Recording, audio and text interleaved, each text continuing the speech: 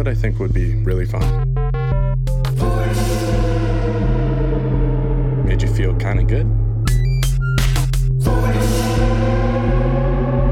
I think that would be cool.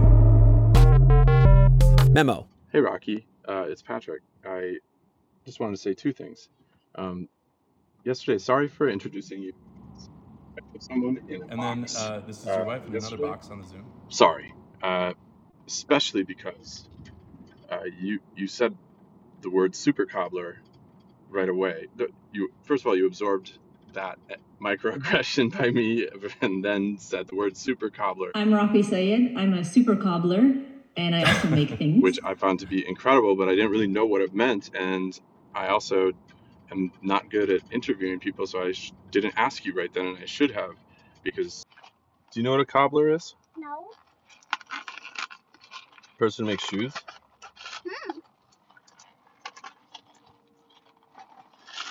Oh.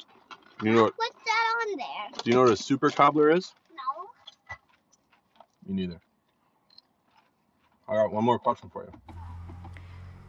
So what is supercobbler? Supercobbler is a term that I stole from the French New Wave filmmaker Chris Marker. And Chris Marker didn't actually use it as a noun. He used it as a verb. He talked about how his career is about cobbling things together, and that process is super cobbling. And the reason I think Chris Marker is so interesting is because he stands apart from the other French New Wave filmmakers. They were all into this idea of bricolage, which is making do with whatever's at hand, right? So like Jean-Luc Godard's famous quote is, all you need to make a movie is a girl and a gun.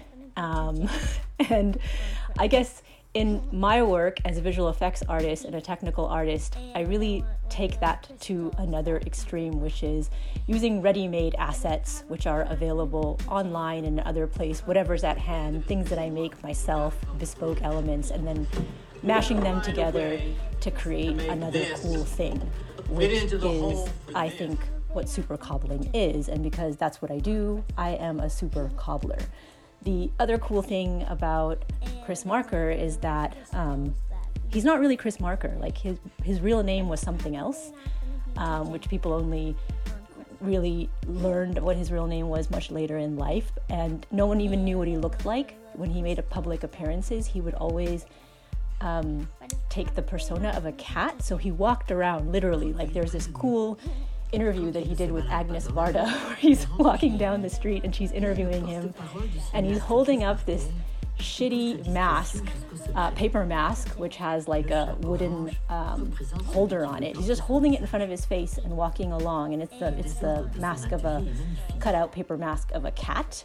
So he was very like his work wasn't about him. It was about the elements that were coming together to be playful and kind of create, using a dirty aesthetic, something that was new and cool. And I guess like the best example of this is La Jetée, which is his collaged film essay, which has become such an important film, which was of course remade into 12 Monkeys, but has been kind of used in a lot of different contexts as a template for speculative cinema.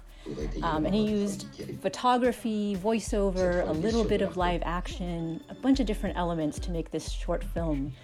And then later on in life, he stopped making films and he went into Half-Life. Like he became obsessed with Half-Life, and he started building galleries in Half-Life. And so like the Harvard Archive has this whole world that he created in Half-Life where he just wanted this to be like the kind of like a museum of his work. And then he also was like using an old Atari Apple computer, homemade computer that he had to make films as well.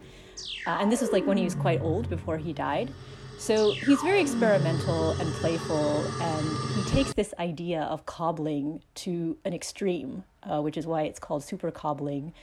And I think that that was, of course, avant-garde, ahead of its time, but also like a really great template for how we can make things, right? Like, and not be too precious about the process, but instead focus on this idea that we're putting things together quickly, using whatever's at hand, and that process, even though it's quick and dirty, will result in something cool because you're an artist and you have a perspective and a vision and you have something to say. So yeah, that's a really long way of explaining what I think the term supercobbler is about and why I think it's useful for how we make things and tell stories in this moment. Are there any cobblers in your family, in your Italian family? No, there are not. No cobblers in the Piccianinis? What about the Polish side? Polish side, any cobblers? No cobblers. But Camille's piano teacher used to call her a shoemaker. Oh yeah, if I did the wrong note, he hit my hands and called me a shoemaker. Oh my God. No wonder you don't play piano anymore. Exactly. He hit my hands and yelled at me. Voice memo. Voice memo. Voice memo. Would you like to be on my new podcast? It's called Voice Memo.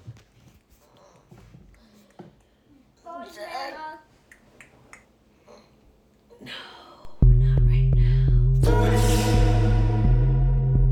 You know what I think would be really fun? Made you feel kind of good? I think that would be cool. Memo.